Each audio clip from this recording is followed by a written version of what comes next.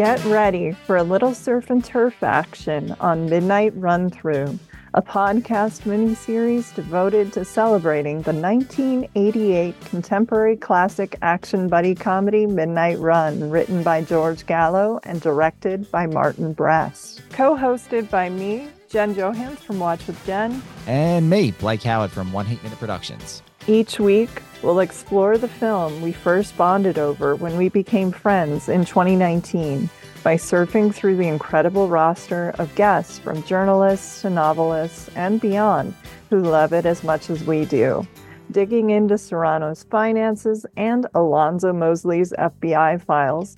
Come with us on Midnight Run Through as we crisscross the United States with the characters played by Robert De Niro, Charles Grodin, John Ashton, Yaphet Kotto, Dennis Farina, Philip Baker Hall, Joe Pantoliano, and company on screen. Today, our guests are... I'm Ben Mankiewicz, a host at Turner Classic Movies for 20 years now. I'm Alan Sepinwall. I'm the chief TV critic at Rolling Stone, and I have seen Midnight Run probably close to 100 times in my life. But before we go any further, let's kick things off on Jack Walsh's old turf with the ultimate question. Why were you so unpopular with the Chicago Police Department? 96 bottles of beer on the wall. Why are you so unpopular with the Chicago Police Department? Yeah, man, I wouldn't take a bribe. What do you want, right? I mean, I believe in police work. I believe in investigative tools, and you shouldn't sacrifice your soul just because you want a nicer car. So, Midnight Run stands as one of these. There are like three movies that stand out in my life as movies where I remember everything about the experience of seeing them. There are many that I remember, but the ones that stand out the most are in, I think, 1998 in Miami, where I was living and working, seeing Out of Sight, the Steven Soderbergh movie with Clooney and Miami and J-Lo, too. That movie's steamy. Masterpiece. You could do this show on that movie, and I'll be on again. Yes. No, it was the perfect. Everything was. I came out of that feeling like, if this were the feeling I got every time I went to a movie, I would go to 2 movies a day. Like because I couldn't. It was so exciting. I just saw it with a friend, but I wanted to I wanted to stand up and do righteous things for other guys. Like, I wanted to be so much cooler than I was. The other was seeing on opening weekend, either Friday or Saturday night, the midnight showing at the Uptown Theater in DC of Jurassic Park the weekend it opened, and the terror that swept through the audience, and the jaw-dropping amazement at, I can't believe how realistic these things look, right? Like that was such a breakthrough moment for me in what technology could do in a good way for a movie. And the other one was in college. So a movie came out in 88, right? So I graduated in 89. So either late 88 or early 89 at a screening, like the late night screening, maybe midnight. I don't know. It was late on campus at Tufts University. I don't have a lot of great memories at Tufts. I don't have bad memories. I have almost no memories, but I went and I saw that, and it was packed. I hadn't seen it in first run in the theaters when it came out, and the electric laughter. And again, my thought of, oh my God, movies, they're there. This is amazing. And yet I hadn't even heard of this movie really, when it had come out. So I didn't even know. I'm sure I got dragged to it by a roommate, and I remember the intense laughter, the thing that I remember as being the funniest thing in the movie. I now have changed my opinion, but at that moment was De Niro after he takes Alonzo's badge and because that shot lingers, right? Marty Brest holds that shot, him walking up the sidewalk for a while. You're like, where's he going? Why are we seeing him walk away for, you expect maybe a beat or two, but it's like beat 1, beat 2, beat 3, beat 4. And you're like, what? And then he turns around, right? And the kids, everybody, and all these 20-year-olds at Tufts, everybody just screaming and howling with laughter at that one movie. Oh, wow. So that was your favorite at the time. Do you have a new favorite? You said funny moment. Oh, I mean, there's so many. Most of it now is. I mean, I wrote down so many things watching it again yesterday before talking to you guys. Watching it for as I'm sure for just about everybody you've talked to for the 43rd time, 72nd time. I don't know what it is, right? And there wasn't Letterboxd when we started watching this, Jen and I, 20 years ago. When for us, like 20 years ago, you start watching it and you're like on VHS or whatever. If there was Blake, so I remember it about 89 on video as a new release, but yeah. It but I probably it could be why you're so unpopular with Chicago police, but of course, there's so many. Gee, I really like you. I was going to say the line that I love is right before that, and I don't know why this kills me now, and I've watched this movie so many more times in preparation to talk to people like your great self, but it's this. It's in the car with Mosley. Yeah. And he just puts his glasses on. Yeah, totally. I can't believe it's so silly and it just tickles me and I laugh like it just gets me every time. His face is perfect. Oh and the great, so one of the things, well, first of all, I was going to say probably the Red scene, which I've now read from reading that wonderful Paul Thomas Anderson interview with Marty Brest last year, I guess, or sometime the last couple of years before screening Beverly Hills Cop and Midnight Run, that so much of that was pieced together. I mean, they were just ad-libbing and they just took, but it's so perfect, then why do they call you Red? Yeah. Well, it's from Redwood. Wood's my last name. Long pause. Right. Just Cronin. It's Cronin just try to. It's so. I mean, but there's so many things. But one thing I wrote down yesterday was like, hope I can I find it? But it's so quick. I mean, he's taken in by the FBI. They're shoving him in that car, right? And he's putting on the sunglasses, which is such a great moment when those guys crowd him. And there's no way 3 grown men should be sitting in the back seat of that car, right? And Alonzo's in the front. He turns around and he's got this power position, right? Mm-hmm. Like you're surrounded, you're scrunched in this car with 2 of my guys, and I'm going to get you to talk. In a normal movie, right? And just by putting on the sunglasses, he re-seizes all the power. And everything about Jack Walsh in the first 9.5 minutes, which is before, when he comes out of the police station, gets apprehended, and the movie really begins when he turns around with the badge and because we're about to bring Grodin into the movie. It's so fast, right? But it goes so quickly, all that stuff. You'd think that would take much more time to have him, he's got to make the collar at the beginning of the movie in the apartment. All these things, getting pulled in by Eddie and getting told about Jonathan Mardukas. And again, it always gets me that he knows everything about it because he's smart and he read the papers. Yeah, I know he is. I read the papers, right? And of course, John Ashton has no earthly idea who this guy is at any point, right? He's clueless, right? And they both do the same job, but one of them's an idiot and one of them's too smart for this job. So, but he re-seizes the power by putting the sunglasses on there. And I don't know whether that's in the script. I don't know whether that's a what that is, but, and it's also the manner in which De Niro can control a scene just with an action without saying anything, right?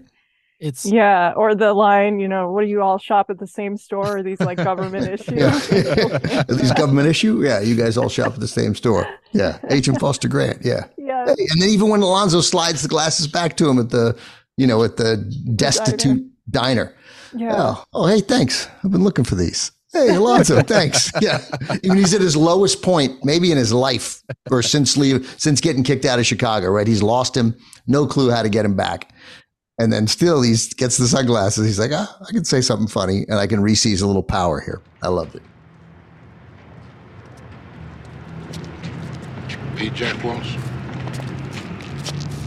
Excuse me. Are you Jack Walsh? I'm sorry, do I know you?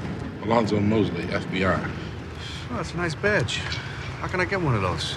I want to talk to you, Jack. Yeah? Why don't you call my social secretary? You're very funny. Please. I want to talk to you. Take your hands off. Jeez. Take it easy. You know it's a $10 fine for jaywalking in Los Angeles? Shut up. What I want to know is, are you working on anything having to do with Jonathan Mardukas? Never heard of him. Well, I believe you had heard of him. Let me tell you something, asshole. I've been working on this Jimmy Serrano thing for about 6 years. Mankiewicz is my shot. I'm gonna bring him into federal court. And I don't want any third-rate renter thug who couldn't cut it as a cop in Chicago bringing him to L.A. on some bullshit local charge.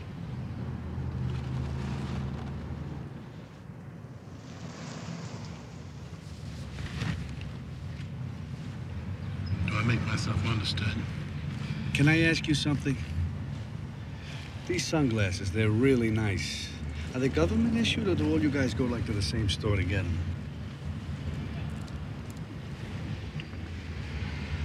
Do I make myself understood? Can't you take a joke? Get him out of here. No, let's talk some more. Get the fuck out of here. If I hear anything, I'll let you know, okay? Have a nice day. Thank you. Think I can have my sunglasses back? Here's your sunglasses. Good. Thanks. Thanks for this, too. Alonzo Mosley. Alonzo.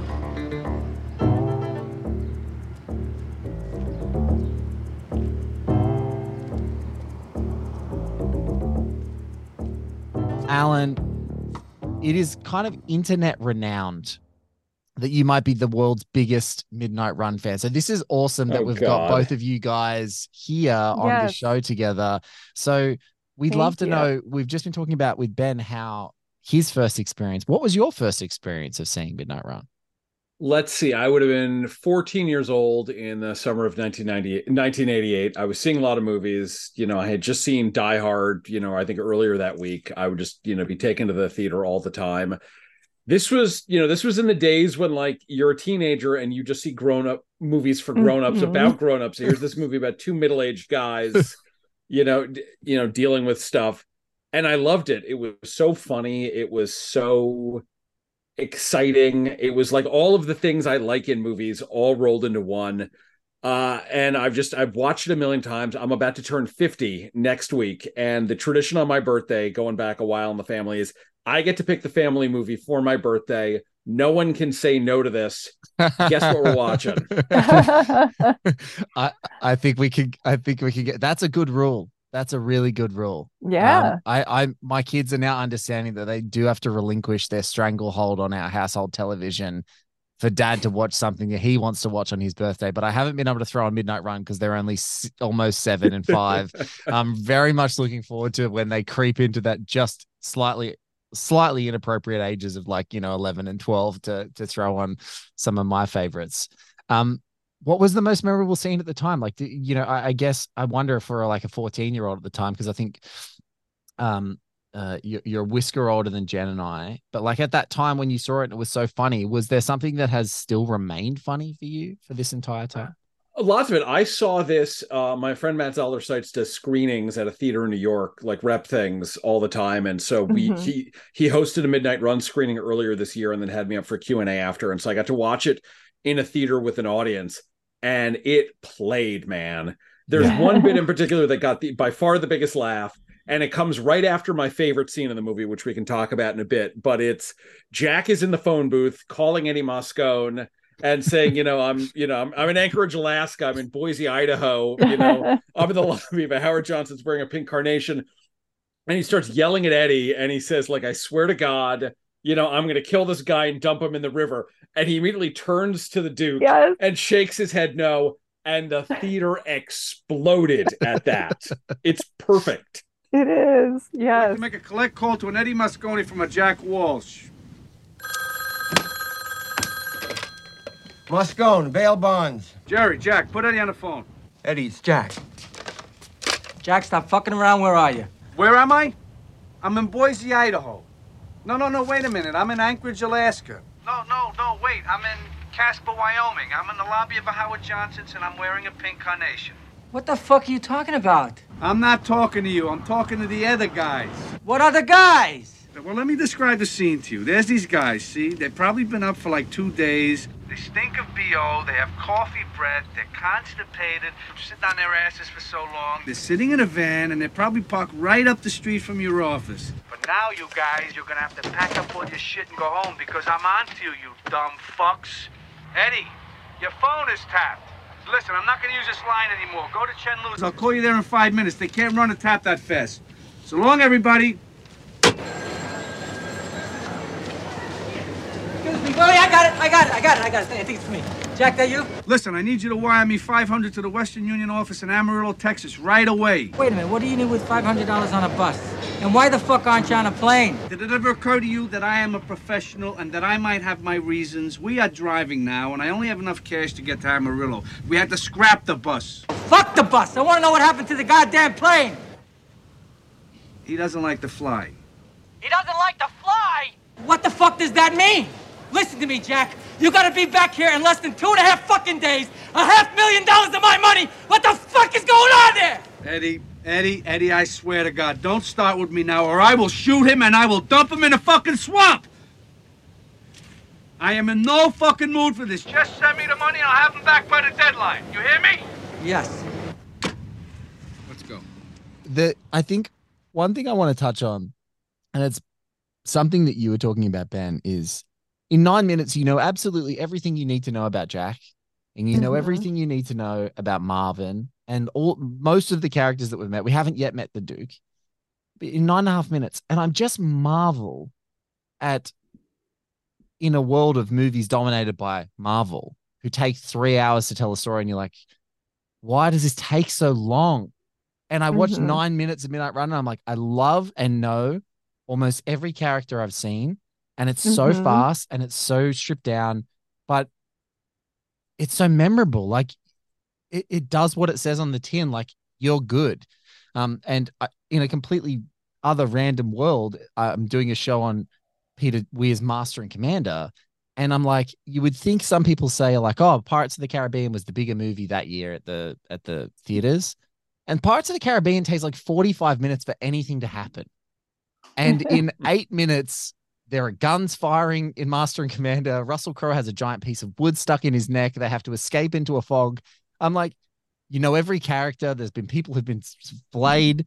It's like, I'm like, if you put these movies side by side, one of them is more action-packed and it works and it's more economical, and the other isn't. And I just think there's an art of economy that this movie has that just floors me every time. I know every character.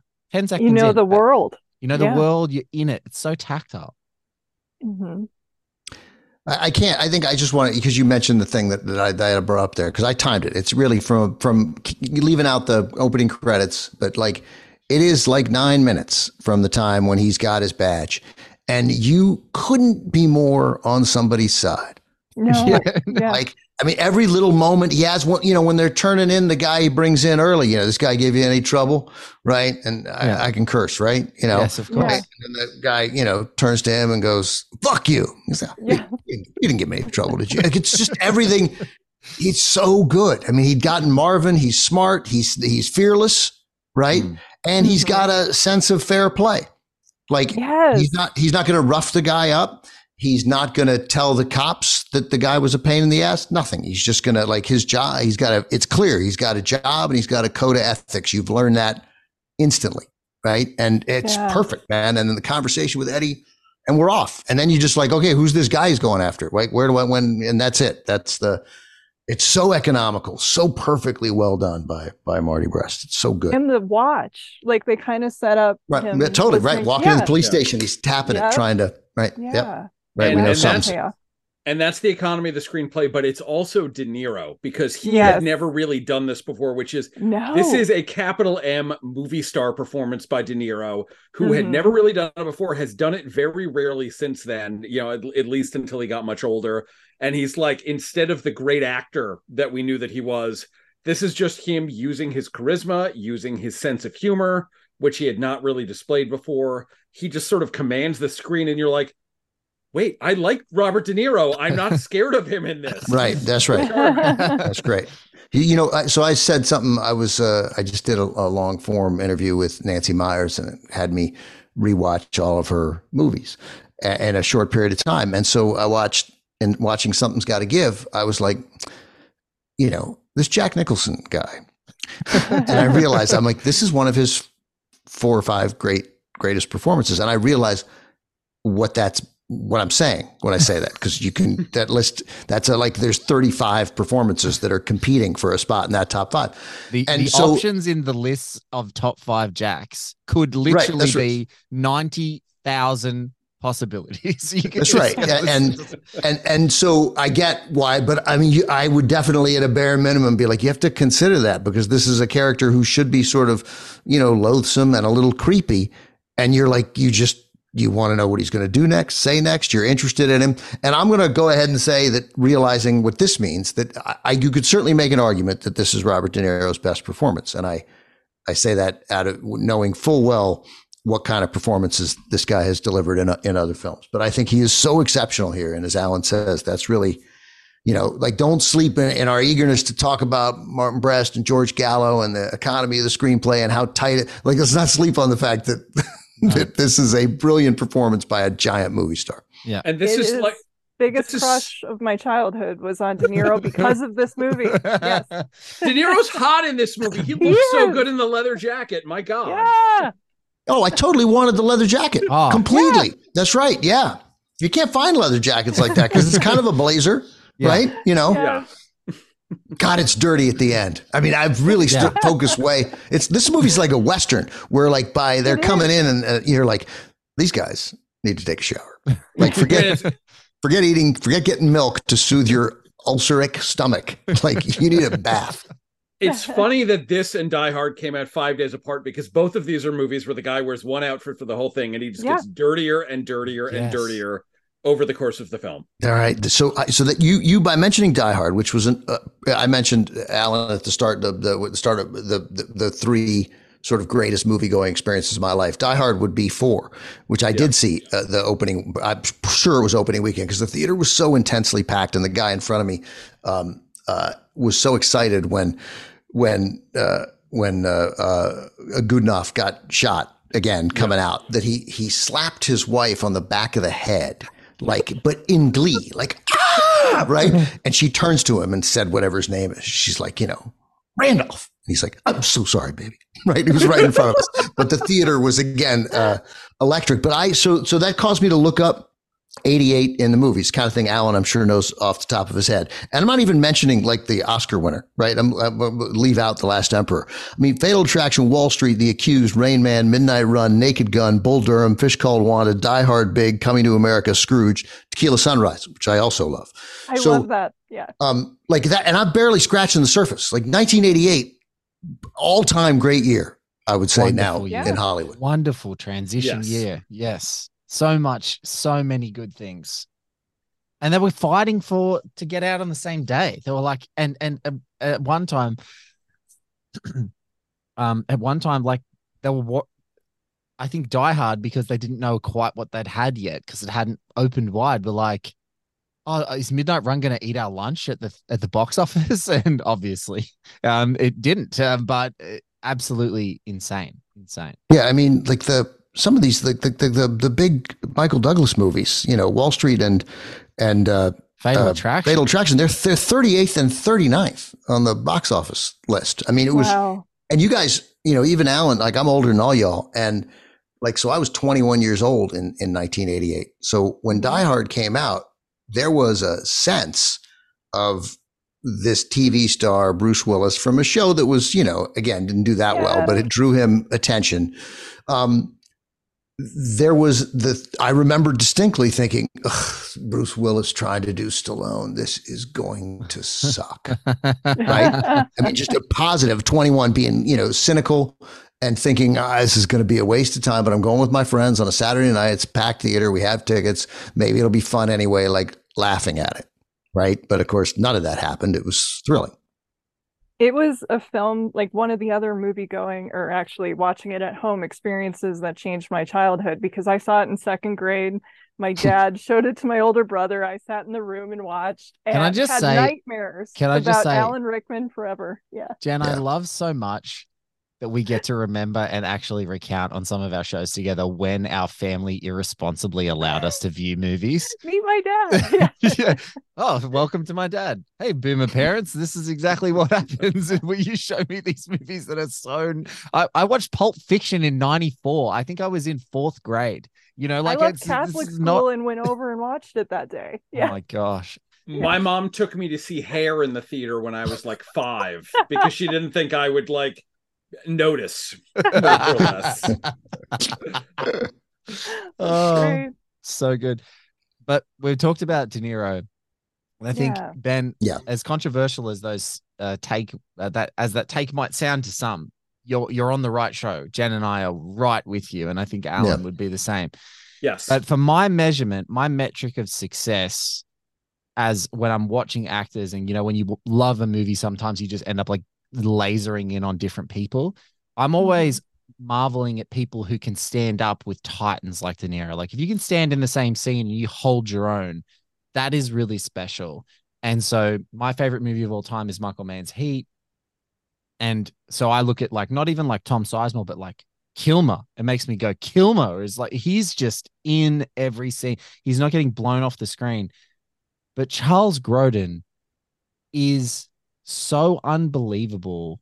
And it's like a theory that I have, like any actor that can act with a Muppet and then go and like act against John Cassavetes or act against Robert De Niro, and they're going to be a legend. And Charles Grodin is just pure joy in this movie. Every single scene, he is unbelievable. The way he modulates and fakes people out and fakes Jack out and reveals his personality and his wiliness, the whole thing. I just can't get enough of him. He's unbelievable. Like they are truly the odd couple, and he's spectacular. What's so good about it? I love the plane freak out. But anyway. What's so good about it is he is so clearly in charge of everything from the moment they get on the plane. Yes. Like if you do the version of this movie today, it's like The Rock and, you know, pick your various comedic beta male kind of guy. Yes. And it's just The Rock shoving this guy around and always getting over on him. And here it's the Duke figures out very quickly what the situation is and how to get over on this guy. And he pushes his buttons in every single scene. And De Niro is, as Ben said, incredible, but Grodin does not give an inch to him. No. And you wind up loving this guy who is so annoying because being annoying is his superpower. Like, this is the thing he's going to use. You know, Jack is physically imposing. Jack has a gun. Jack has handcuffs. The Duke has his mouth. And Charles Grodin with that mouth is glorious. Yeah, it's so I think Martin Brest said, I think it was in that conversation with Paul Thomas Anderson, it must have been, that not for 1 second was Grodin intimidated by De Niro. Like, you know, it wasn't cocky with him. He was an actor, which must happen fairly often with De Niro, right? Where you have to get an actor past I can't believe I'm shooting a scene with Robert De Niro. Yeah. You know, I had a friend play an FBI agent who arrested De Niro and then had a couple scenes in it in the, you know, the one where he played Bernie Madoff, right? The HBO movie where he played Bernie Madoff. And he's like, yeah, it's a weird thing. Like, you're like, oh, I'm cuffing Robert De Niro. I'm in a scene. Like of course it's totally human. My friend's a super accomplished actor and and Grodin just never flinched, said Brest. Like at a moment, he was the right guy, clearly, to go toe to toe with him. I think we have to talk about the litmus configuration because it's, I don't know if there's ever been a funnier scene. And I think Ben, you talked about Red. So, why do they call you Red? Because my last name, Wood, Red Wood. I love when he slaps the counter. Have you gotten any 20s? Yeah. And also, there's such little things like De Niro, just the way these are whatever he says. These are good. Like, I'm going to leave you $60, right? You know? And just like the amount of freedom that Brest gave Grodin to just go off and do things. And obviously that's a scene with a fair amount of scripted exchanges, but just, the rhythms of it.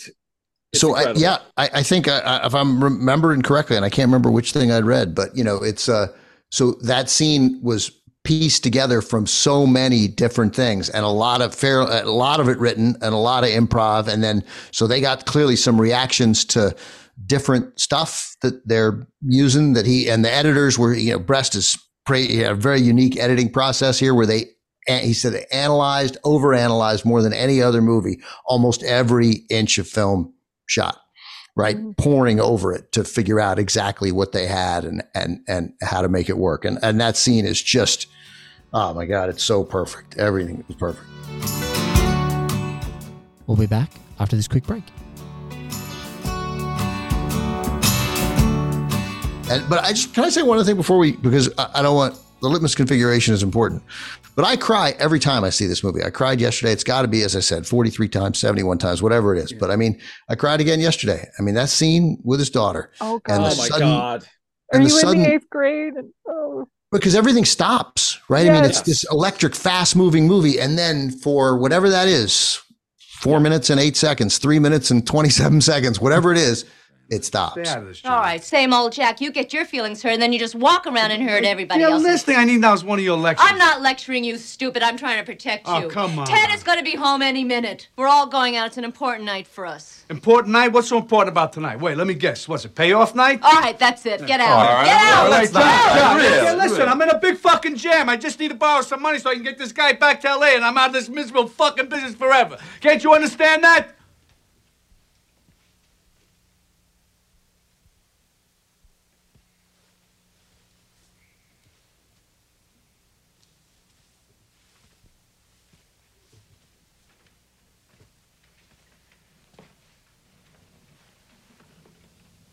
Hi.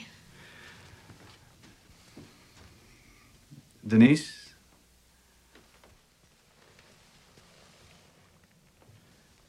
You got so big.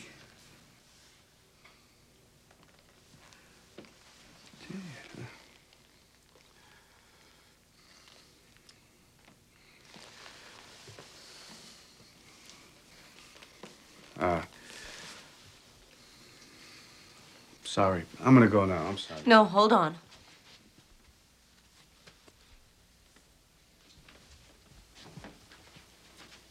I'm sorry, honey. We're having a...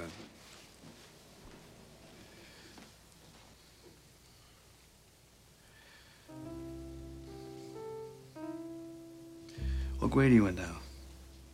8th. Are you in the 8th grade?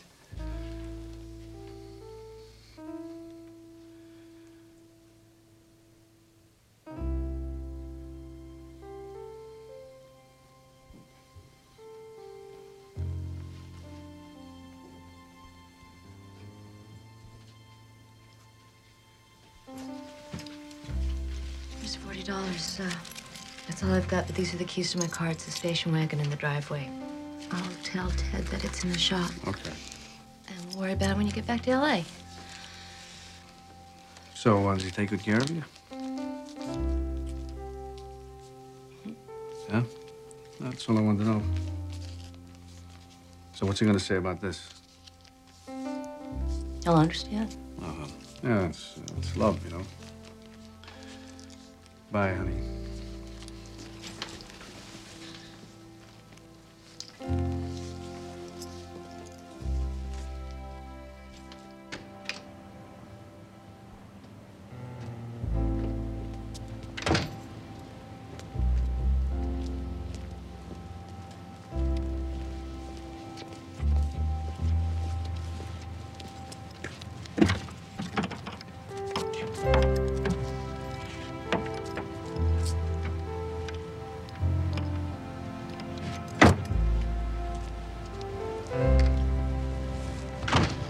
Wait. Isn't much. About $180 babysitting money. Oh, sweetheart, I can't. I can't. Please. I can't, sweetheart.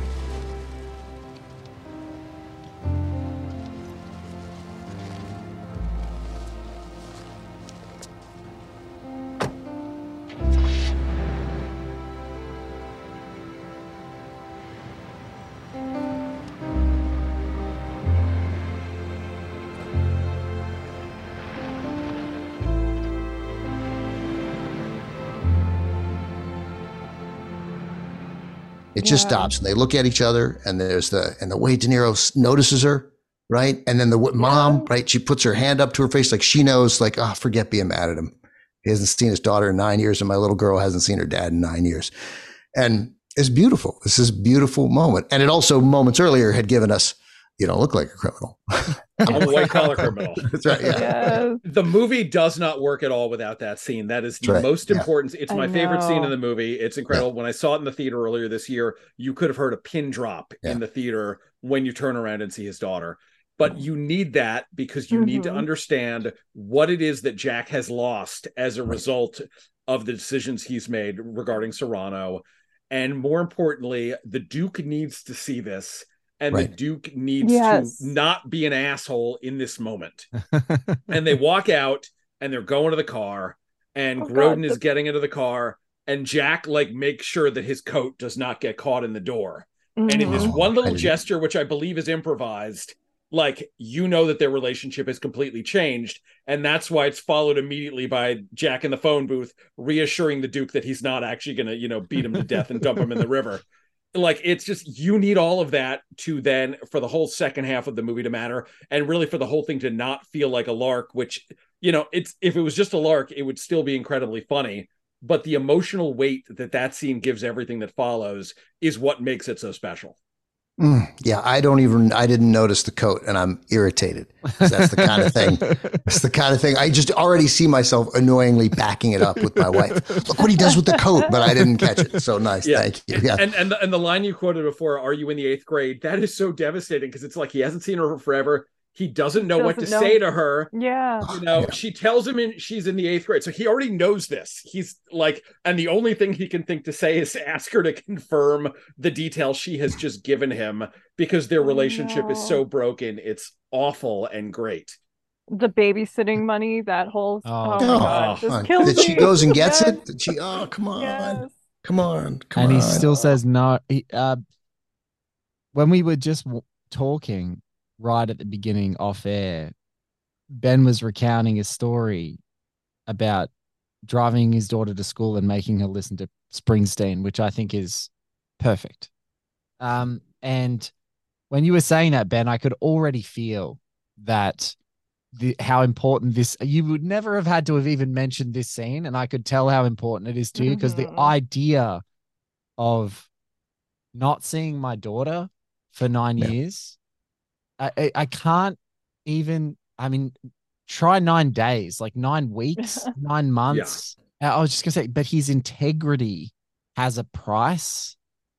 And that's kind of the ultimate price for one's integrity. And I think it's such a great character thing because, as you said, he has morals. We've seen him be fair, and fairness in this corrupt world has a price. And it also is so perfectly structured in the story to do that. And it's one of my favorite scenes too. I always think unspoken also is the notion that if he'd just left the force and retired and stayed in Chicago, that his family wouldn't be safe.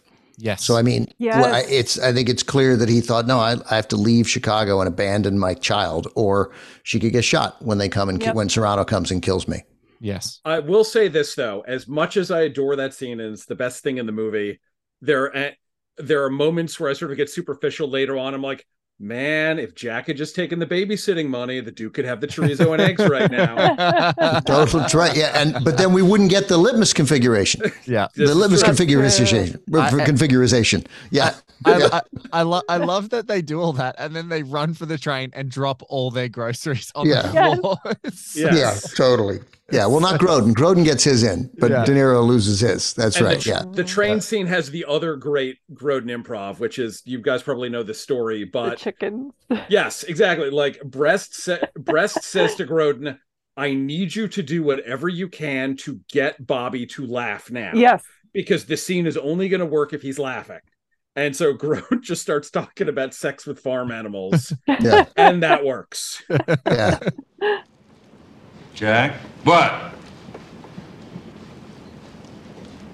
Which further do you think we have to go? None of your fucking business. No, because, eventually I'm gonna have to go to the bathroom. Shut the fuck up.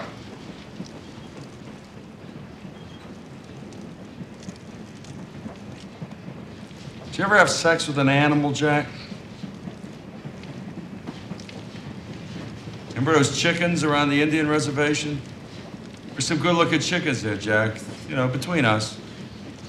Yeah, a couple there might have taken a shot at. What's with you and that watch? What is it with the watch? You told me when you get to know me better, you told me about your feelings for chickens. I mean, how private could the watch be? What's the big secret?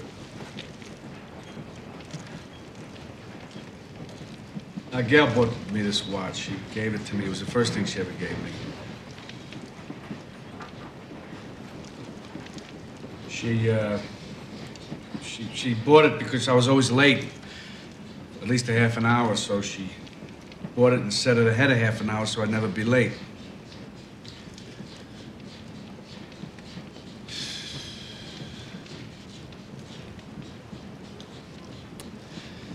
Somewhere in the back of my mind, I keep thinking we're gonna wind up together again. I don't know why. I'm still hanging on. I'm still waiting around.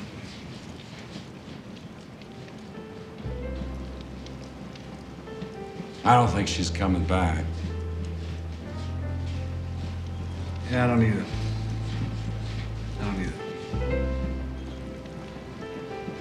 Sometimes you just have to let go.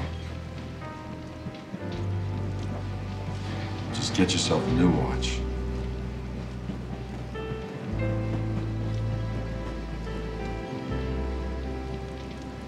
You're okay, Jack. I think under different circumstances, you and I probably still would have hated each other.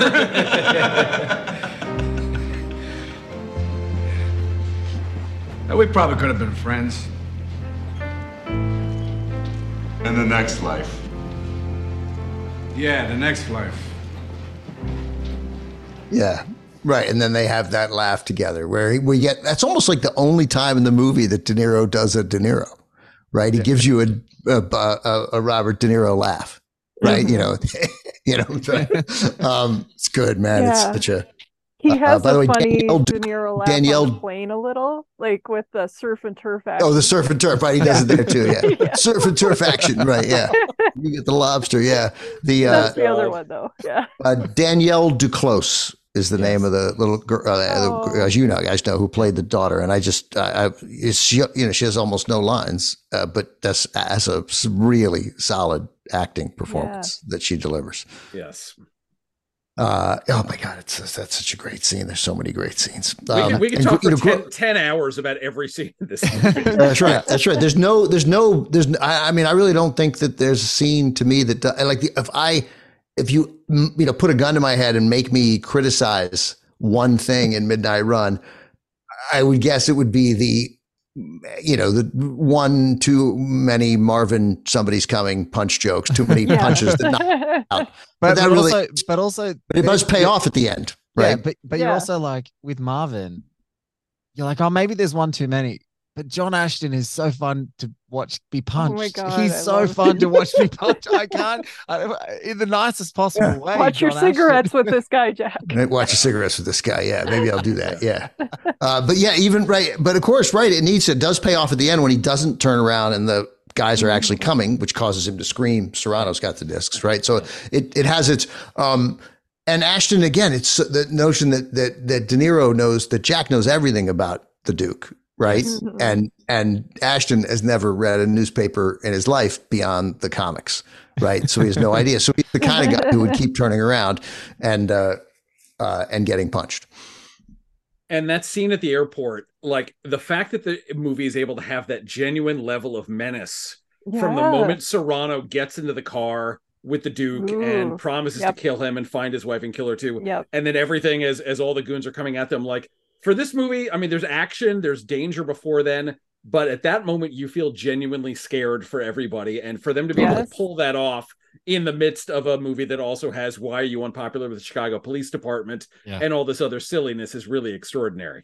Yeah, and a lot of that has to do with, well, one, the screenplay because of what he says, but Dennis Farina, amazing. Who's I mean, that when he just adds, I'm going to go home tonight, I'm going to have a nice hot meal. Yes. Then I'm gonna. And first, I want you to know two things. One, you're going to die tonight, right? Two, I'm going to go home, have a nice meal. I'm going to find your wife. I'm going to kill her too. And that is chilling, right? Because you believe he is going to do it. That is as sure as the sun will rise the next day. Yeah. That is going to happen. He is, and he's still so early in his acting career, and he Yeah, right. just makes know, everyone yeah. shudder and Years quake in after their Thief, boots. yeah. Because I mean, he's got that, but he's also, I mean, every one of those lines to Philip Baker Hall. You know, Sydney, God. come out from behind this desk and bury this phone in your fucking head. Yes. Have a sandwich, have a cream soda. Have a cream soda, right? Some fucking thing, yeah. They're so funny. They're all funny, and then it's terrifying, right? And then we know from the other work that he did. You know, I mean, obviously, I'm a huge Get Short. I was talking at the beginning about how much I love Out of Sight, and you know, all the good Elmore Leonard adaptations, of which Get Shorty is one, and Farina's a big part of that too. Oh, he's amazing in that. Yep. Yes, I love when he's asking Keaton about his shirt and Out of Sight. Oh my god, it's one of my other favorite scenes of all time. Right. Yeah, it's just one of my favorites. Yeah, another one says undercover. Seated too, but he has the upper hand, and Keaton is standing. I love that. Yeah, right. And there's Dennis Farina being sweet, right? This loving, caring, thoughtful parent who's worried about his little girl, right? Who's now a federal marshal. Yeah. Farina's he was truly gifted, and we know Philip Baker Hall is, and we know Paul Thomas Anderson made the character's name Sydney. Yes, for Hard Eight. In his first movie, Hard Eight. So we know how much the movie matters to Paul. So yeah, it all ties together very nicely. The supporting cast is incredible. Joe Pantoliano, Joey Pants, Yaphet Kotto. I mean, they're all great. Yaphet Kotto. Oh my god. Is he funny in this? Mosley. The slow burn of that. And then the moment in the airport after they've pulled it off, and he walks over to Serrano and he flashes this $1 million goddamn smile at him. Just the joy. Again, there's all these people who you want to see get wins, and you've seen Mosley suffer so much throughout this movie because he's always behind. Jack has his badge. Nothing is working right. And in the end, you want to see him get the win almost as much as you want to see Jack get the win. And that's beautiful. And it's that manner in which Mosley is on Jack's side, right? I mean, they are ultimately both guys seeking genuine justice in the world, right? With a sense of justice in the world. So he doesn't care about all these things, Jackson. Of course, I made the deal. He's good on the deal. And also just when he says, put a wire on this man, right? Right. You know, and then I just read, I don't know, in the last couple of days that I'm going to have a heart attack here was not scripted and is not, and that was Yaphet Kotto's considerable frustration with Martin Brest, right? So he's like, the scene was taking too long, and so they're rolling, and he's like, I'm gonna have a heart attack here, because then there it is in the movie. It's so good. Yeah. Are all you guys named Mosley? Yeah. It's a perfect name. It's like the right number of syllables, it's a good name to punch, and it's perfect. Now, I'm assuming everyone on here is aware of this, but I feel like it bears mention just in case. There is a Larry the Cable Guy movie that Yaphet Kotto is in shortly, like it's one of his final things, or maybe it's one of his later things.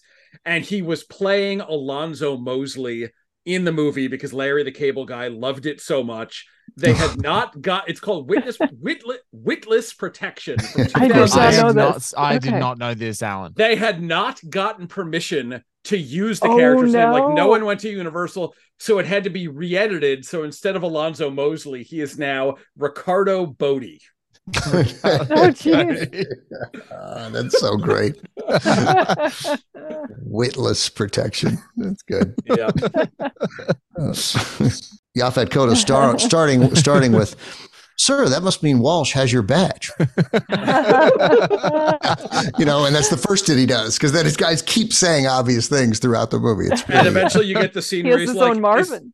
Is this news going to upset me? I think it's fair to say so, sir. That's right. I think it's fair to say so, sir. Yeah, that's right. Yeah. Oh, it's so good. We just in the spirit of sharing something that we learned from the great George Gallo. George Gallo makes a cameo in the movie. He's the cab driver at the end, who De Niro asks if he's got change of 1,000. Yeah. Oh, good. All right. I like that. That's wonderful. So if you watch that again, for you absolute diehard fans of this movie, you can hear George Gallo's young voice from the cab as the cab driver. Oh, the other thing I loved is he had just started dating the woman who became his wife, Julie. And so that line, say hello to Julie for me, that he put her name in the script. Where's say hello to Julie for me? Isn't that on a phone call? Whose phone call? I think De Niro makes a phone call. And so there's a line. I don't know if it's when No, isn't it with the cop? Isn't it with the cop at the beginning? Say hi to Julie for me. Yeah, there's some kind of line about say hi to Julie for me. Yeah, that's nice. That guy's got to be the guy in LA who helps him find the records. That I always feel like that's not an actor, that's an ex-cop. And I don't mean that he's bad. I just mean he's too much. It just looks like it seems like that's De Niro acting with an actual former LAPD cop. It's not a working LAPD cop. It is also extremely action packed and like unrelenting and has these amazing set pieces. It's a miracle. And it looks, especially for anyone, if you're lucky enough to have like a 4K or a Blu-ray and a nice television set up at home, it just makes a lot of contemporary stuff look so terrible. It looks amazing.